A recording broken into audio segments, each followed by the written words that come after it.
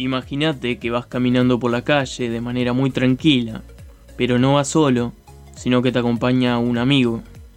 Vas caminando, charlando, y a medida que vas caminando, ves que tu amigo empieza a ladrar.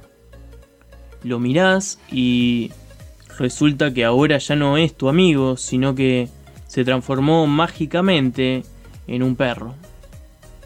Todo transcurre con total normalidad porque así funciona en el mundo de los sueños.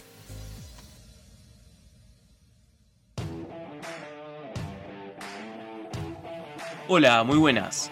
Si sos de los que se quedan reflexionando por las noches y no pueden dormir, este es tu lugar. Mi nombre es Agustín Bassini y esto es Desde mi ignorancia. Bien, y ahora vamos a hablar de los sueños. Ese mundo subconsciente, son eso que nos permite seguir durmiendo. Gente que he escuchado y que yo también me lo he dicho, de no soñar, pero la verdad es que todos soñamos y siempre soñamos. Podríamos recordar o no recordar los sueños, pero el hecho es que siempre están ahí, como nosotros también, siempre estamos ahí.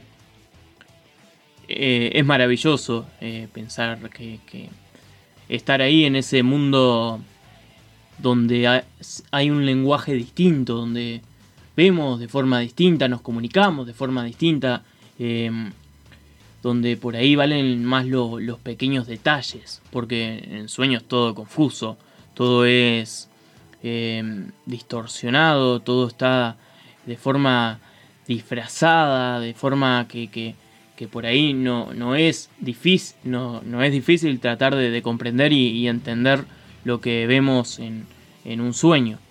Pero ahí están, con información que dice mucho de nosotros, porque es una parte vital de información que tenemos alojado, que están ahí, en los sueños y en los pequeños detalles. Y cómo acceder a esos pequeños detalles, cómo entenderlos, cómo comprenderlos. Tendríamos que pararnos y preguntarnos y ponernos a reflexionar y tratar de entender, llegar a ver lo que nos hace sentir, porque es vital importancia ver lo que nos hace sentir los sueños para poder comprenderlo. Y esto me hace mucho acordar al Principito con eso de que lo esencial es invisible a los ojos, porque el verdadero valor de las cosas no siempre es evidente, y ahí eso ocurre en los sueños. No lo que soñamos es evidente, como en la intro dije.